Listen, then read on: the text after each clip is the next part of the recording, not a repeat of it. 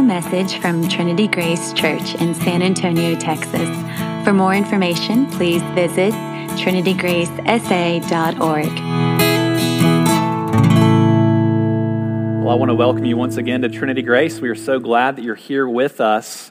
My name is Michael. I'm the pastor here at Trinity Grace. That was Lee Wright. He is the RUF campus minister at UTSA, and he was leading us through some of our liturgy this morning. But we're glad that you're here, and if you have a copy of God's Word, you will want to turn it to 2 Timothy chapter 3. The passage is also printed for you in your worship folder. And kids, or kids at heart, I'd like to invite you to be listening for the following three things in the sermon this morning. First, to be listening for who told the first lie. Who told the first lie? Second, be listening for the two ways that God speaks to us. What are the two ways that God speaks to us? And third, be listening for a reference to a compass. A compass. Well, we're continuing on in our 5-week sermon series looking at the 5 different core values here at Trinity Grace. And while this sermon series is a bit more topical in nature, we will certainly try to stay grounded in Scripture as we progress through this series. Our 5 core values, as some of you know, are transcendence, truth, gospel, hospitality, and renewal. And these values work much like an operating system does on your computer. At least that's the hope. They run in the background and they provide a foundation or a matrix out of which we hope an identity forms in this new church. And last week we took a closer look at our first core value, transcendence. We said that we believe that our neighbors and our friends are haunted by the sacred, that they have eternity set in their hearts and they long for connection with a transcendent God. The problem is they just look for Him in lots of different places where He can't be found. Normally in created things that can't really satisfy our soul's desire. So as a church, we long to be one that stands as a testimony that God is still there.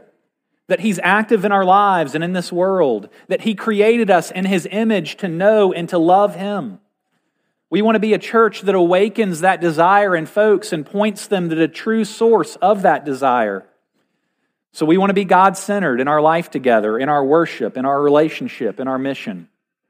And this morning, as we pivot to consider our second core value, we'll be asking, how can we know this transcendent God? How can we know this transcendent God? And we'll come to see that if we're going to know God in a personal, vibrant way, that He has to be the one that self-discloses to us. He has to reveal Himself if we're going to know anything about Him. And we believe that He has revealed Himself. He's revealed Himself in the Scriptures of the Old and the New Testament, and also in the person and the work of the second person of the Trinity, Jesus, who took on flesh so that we might know God better. Our second core value is truth. We desire to be a church that is focused on God's self-disclosure in the Scriptures and in the person of Jesus, which we believe to be ultimate truth. And to get our minds centered on this topic of truth, let's read from 2 Timothy chapter 3 and John chapter 1. You follow along as I read from 2 Timothy chapter 3, beginning in verse 14. As for you, continue in what you have learned and have firmly believed, knowing from whom you learned it, and how from childhood you have been acquainted with the sacred writings, which are able to make you wise for salvation through faith in Christ Jesus. All Scripture is breathed out by God and profitable for teaching, for reproof, for correction, and for training in righteousness, that the man and women of God may be complete, equipped for every good work. Now let's turn our attention to John chapter 1. John says, "In the beginning was the Word, and the Word was with God, and the Word was God. He was in the beginning with God. All things were made through Him, and without Him was not anything made that was made. In Him was life, and the life was the light of men. The light shines in the darkness, and the darkness has not overcome it. The true light, which gives light to everyone, was coming into the world. He was in the world, and the world was made through Him, yet the world did not know Him. He came to His own, and His own people did not receive Him. But to all who did receive Him, who believed in His name, He gave the right to become children of God, who were born not of blood, nor of the will of the flesh, nor of the will of man, but of God. And the Word became flesh and dwelt among us, and we have seen His glory, glory as of the only Son from the Father, full of grace and truth. Well, this is God's word, and He gives it to us because He loves us and He wants us to know Him. If you follow the news, you might be aware of the court case that concluded last week that involved a man named Alex Jones. Alex Jones is known as a provocateur and a conspiracy theorist who has a wide reach through his media platforms. And the trial was a defamation case against Alex Jones for continually promoting the lie that the Sandy Hook Elementary School shooting, which happened in 2012, where 20 of the 26 victims were second graders, was a hoax. And the parents of the children were paid actors to propagate that hoax over the years. Well, through the course of the case, Alex Jones was exposed as a dishonest man. At times in pretty dramatic fashion as he got caught in lies, even in the middle of his testimony in the courtroom. The jury decided in favor of the parents of the Sandy Hook victims and awarded them just over $45 million in damages. Well, during the trial, the parents of the Sandy Hook victims told stories of the emotional and relational distress that they experienced over the years due to the fact that this lie was propagated and believed by so many people. They told stories about harassment in their community and even against them due to the fact that people believed this man's lies. And it just goes to show in a fairly big way that lies destroy community. They disintegrate relationship. They keep us from living in the world honestly with ourselves and with others. And the truth is that we've always been prone to believe lies. Think back to the very beginning. When Adam and Eve were in the Garden of Eden in the first few chapters of the book of Genesis, they are experiencing deep community with one another, vibrant relationship with God, harmony with themselves emotionally and mentally, enjoying their work, enjoying God's good creation. That is, until they encounter Satan, who came to them in the form of a serpent. And there's a reason Satan is called the father of lies in John chapter 8, verse 44. It's because he brought the curse of sin upon the entire world by telling lies to Adam and Eve back in Genesis chapter 3. In Genesis chapter 3, he approaches Adam and Eve and he asks the question, did God really tell you not to eat of any tree in the garden? And you see it right off the bat. Satan is planting seeds of distrust, of lies, because God told Adam and Eve that they could enjoy the entire garden except for one tree. Well, Eve responds to the serpent and tells him that they can eat from any tree except from the tree of the knowledge of good and evil. God told them that if they eat of that tree, they would die, which should be understood as spiritual death in the context. And then the serpent responds with more lies, saying, surely you won't die. Your eyes will just become open and you'll be like God. It was a lie that Adam and Eve both believed there back in Genesis, that God was holding out on them, that He didn't intend to bless them. Satan came and he plunged the world into misery and sin through his lies. And we've been prone to believe lies about God and about this world and about ourselves ever since. Ever since our fall into sin, it has been hard to believe in absolute truth. We've been prone to believe that we know what's best, that we can order our lives according to our own truth, that truth is relative and subjective, your truth for you, my truth for me. And that's a reality for lots of people. And it's a result that can be traced all the way back to Genesis chapter 3, we believe. Ever since the fall, we've had strained relationship with truth. We might ask, what truth? And whose truth are we talking about? You and I, we tend to be driven more by our feelings about what feels right in the moment, about what brings us the most pleasure at the time, about how we can get ahead and look out for our own interests. Oftentimes, we just want something that feels good, and truth doesn't always meet that desire, because truth doesn't always feel good. But we all intuitively know that we can't live in a world where there is no truth, where truth is relative, where there's no foundation, no floor holding you up. When we have to personally and subjectively decide what truth is, you know what it leads to? It leads to internal panic and anxiety and pressure. It erodes the potential for relationship and community between people. It keeps us from seeing our deep need for God and His salvation or His rescue in our lives. We're just floating along if we're not anchored to truth. And knowing that we can be allergic to the truth and that without truth we can't engage in community, we can't address deep needs in meaningful ways, we can't have a relationship with the God who created us, knowing that we're not loving our neighbors or doing good to ourselves by living according to lies, by living according to what we might call anti-reality, what are we supposed to do? How do we remedy this situation? What's the solution for a group of people who are so often deceived by lies, both actively and passively in life? Well, ever since sin entered the world, we've been lost and confused in a web of lies, you might say, and we really have no hope of the clarity of truth, the clarity that truth can bring to our lives in this world, unless God makes the first move. Unless the Creator comes down to self-disclose to His creatures. Look, in our sin, we'd continually be groping in the dark, dead, unable to see. But the good news for us is that God enters the darkness of our lives with the light of His truth so that we might know who we are, so that we might recognize our deep needs, so that we might embrace God's love and grace. God combats lies with the truth.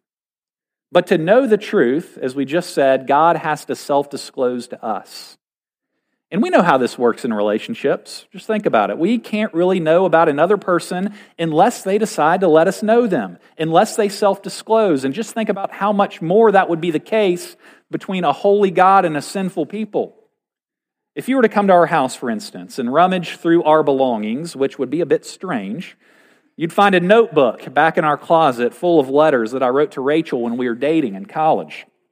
Now, I would turn beet red if you ever got a hold of those letters and read them for yourselves, but they were an effort on my part to self-disclose, to let Rachel know who I am and what I love and what matters most to me.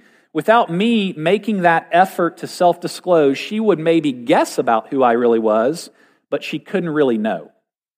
And it's not unlike what we need from God if we're going to have any hope of knowing who He is. What is important to Him? What does He love? What is the path that He wants His creatures to take? If we're going to know the truth, God has to reveal it to us, and it's a gift that He does just that. Now, you might be wondering, how does God self-disclose? Do you get smoke signals in the sky? Do we have to rely on our own intuitions and feelings about who we think God is and what He likes? Do we have to take other people's words for what God is like? Well, thankfully not.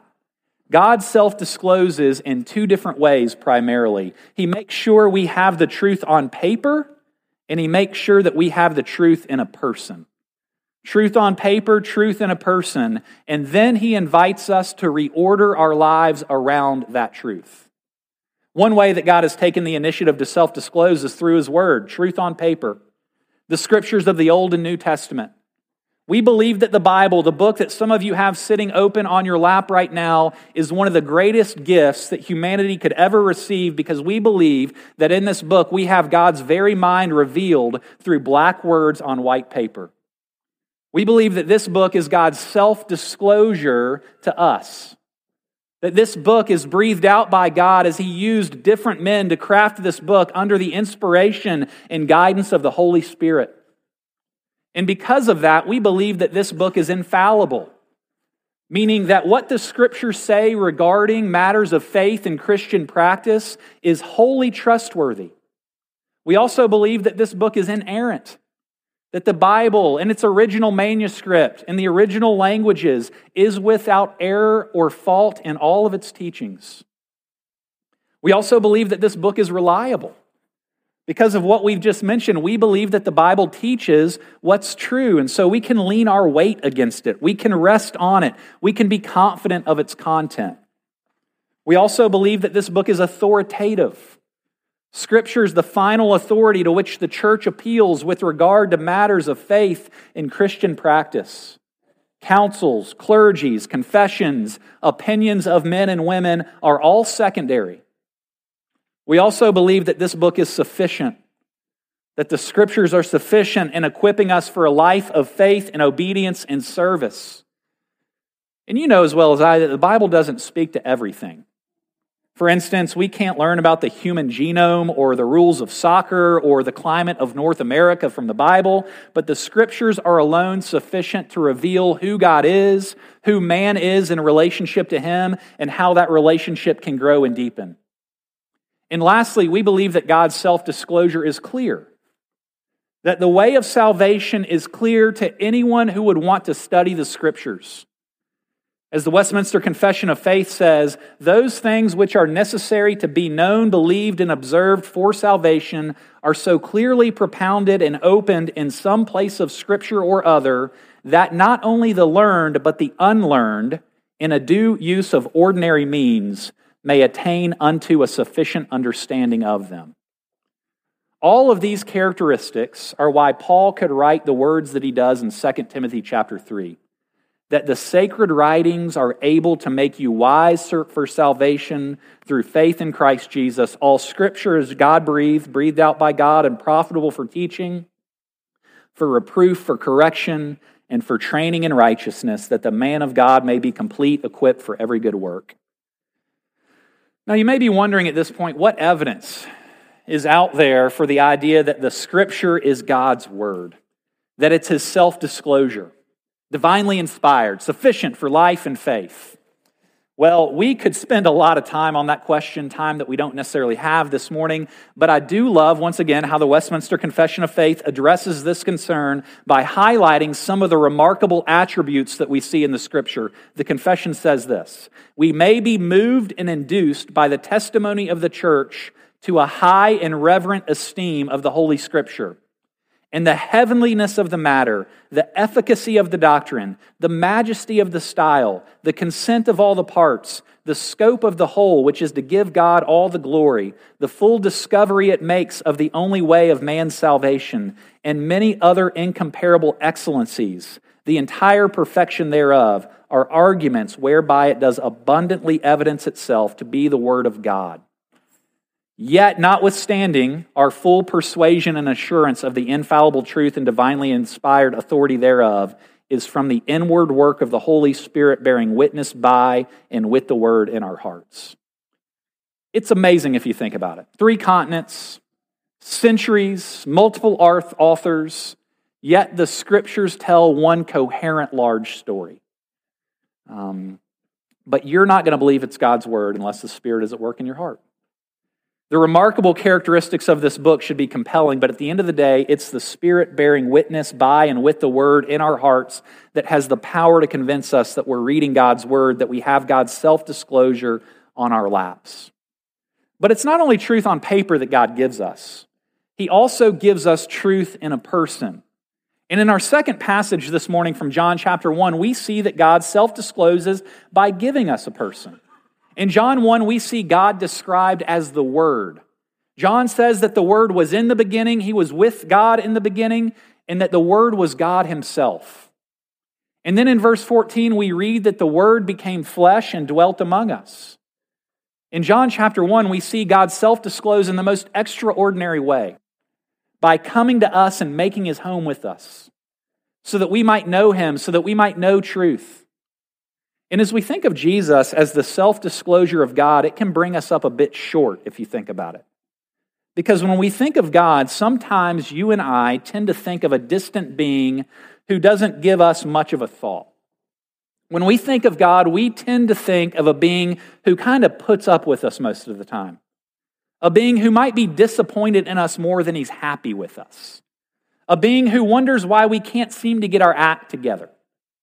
In fact, if God were to walk into the building this morning, that idea kind of scares us, and it probably should. But if Jesus were to walk through those doors this morning, and from what we know of Jesus and His love and compassion and forgiveness, the idea of meeting Him right now would be a comforting thought for most of us. We're scared of meeting God, we're attracted to meeting Jesus. It's a strange tension. And John helps us with that tension by telling us that Jesus is God. Jesus is God who moves into the neighborhood, so to speak. If you see Jesus, you've seen God. If you know Jesus, you know God. As you get to know Jesus on the pages of the Gospels, you're getting to know God Himself. One theologian once said, Jesus is everything God wanted to say in a person. The author of Hebrews tells us that Jesus is the exact representation of God. Jesus shows us that God is not distant. He's not disinterested. He's not angry with you. He's not apathetic towards you. He's not tired with your struggles. He longs for you to know Him and walk with Him in truth. And it's interesting that John selects the term word to describe Jesus. Because as we think of the written scriptures and as we consider Jesus, when we think about God's self-disclosure through these two avenues, an appropriate way to think about it is that God is speaking words to us. Literally, that's what He's doing. And if you step back and think about it, this is very gracious. Very gracious. Because we all live our lives with a number of different words or voices vying for our attention. And these words come from lots of different sources on any given week. Our friends, our parents, our colleagues, ourselves. And these voices or these words, they try to convince us of a number of different things. They try to tell us what's most important in life. They try to tell us who we are and who we should be. They try to tell us what we should be doing and what we should be spending our time and resources and energy on. They try to tell us where we're going. And we oftentimes listen very intently to these words. In fact, we buy into what these words are trying to convince us of more often than not. And we all have different words and authorities that we listen to that are trying to convince us how to obtain a whole, delightful, flourishing life. And by way of application this morning, it would be worthwhile to stop at this point and ask ourselves, which words or voices are you listening to in your life? Which word is loudest in your life? Look, if we don't continually come back to the true word, if we're not coming back to the Bible and to Jesus over and over and over again, then we will succumb to the deluge of words we hear on a daily basis. We've got no chance. And we might begin living according to those deceitful voices and words, words that will eventually lead to our harm. We all listen to something, to some word. And the question for us is, what word or source are you listening to? What word has your ear? What word is shaping your life?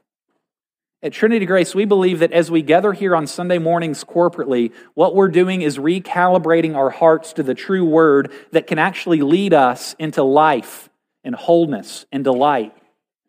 We bring our hearts and our souls into alignment with what is really true through the Scriptures in relationship with Jesus. In a world often characterized by relativism, we seek to be a group of people who hold fast to the truth as it's found on paper and in person, in God's Word. Now, I know it may not always feel this way. Sometimes it's not very exciting to be here on Sunday morning. Sometimes the sermon falls flat. Go home, probably talk about it. I understand. It can even feel like a bit of a chore sometimes. But when we gather, we believe that God is slowly and consistently shaping and forming who we are, leading us into true life through His Word, reminding us of His love and His care. I like how Tish Warren describes this faithful, unexciting work of God's Word and putting ourselves underneath its authority in her book, Liturgy of the Ordinary. She says this, likening sitting under God's Word to a meal. There are few very good meals I remember, and there are a few truly terrible meals I remember. But most of the meals I've eaten, thousands upon thousands, were utterly unremarkable. If you asked me what I ate for lunch 3 weeks ago on Monday, I could not tell you. And yet that average, forgettable meal nourished me. Thousands of forgotten meals have brought me to today. They sustained my life. They were my daily bread. So if you don't hear a great sermon, don't let me go.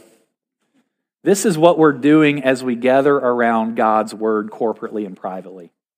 Allowing God's Word to dictate and to shape our life, to be nourished by Him, Sunday after Sunday. Some meals we remember, some meals we forget, but all those meals have brought us to today. We recalibrate ourselves with the true Word. It's what keeps us straight. We need the truth spoken about us and about this world, and we need someone from outside giving us that truth. The Word of God on paper and in person acts in many ways like our true north. It's our compass. We are prone to get lost if left to ourselves. And when you are lost without a compass, you might be walking in circles for all you know, or going in the complete opposite direction of where you should be going, heading towards home and safety. If you're lost, you need a compass. You need something outside yourself to objectively lead you home toward peace and safety. And in many ways, that's what God's Word does for us, on paper and in person. And that's what's so amazing, if you step back and think about it. We were the ones who plunged ourselves into darkness and lies with our poor choices. We are the ones who have sinned in Adam and Eve. We're the ones who get ourselves lost. And God would have been well within His rights to leave us in the darkness that we had created. But He does not do that. Instead, He graciously comes to us. Truth pursues us. He comes to find us. And the way He relates to us is characterized by truth and love. He tells us what we really need. Tells us the truth about ourselves and our sin and our deep need, refusing to sugarcoat the predicament of sin. And then, loving us so much, He is willing to pay the price for all the lies that we've ever engaged, so that we might be set free to walk once again in truth and light. Look, you can listen to Jesus, the Word from God, because He's truth that came to love you to the very end. God's Word is the one that we desperately need, and He invites us to turn up the volume on His voice, even this week. Let me pray for us. Lord Jesus, thank You for the way that You have not left us to ourselves. Thank You for the way that You have come to rescue us out of darkness and bring us into the light of Your truth. We thank You for Your Word, which is a gift to us, both in paper and in person. And we pray that as we continue to seek to follow You corporately and individually, that You would constantly be reshaping and reforming us according to that Word, that we might find guidance through that Word, and that we might be led to life through that Word. We thank You for truth, and we thank You that we can know it. And we pray all this in Jesus' name. Amen.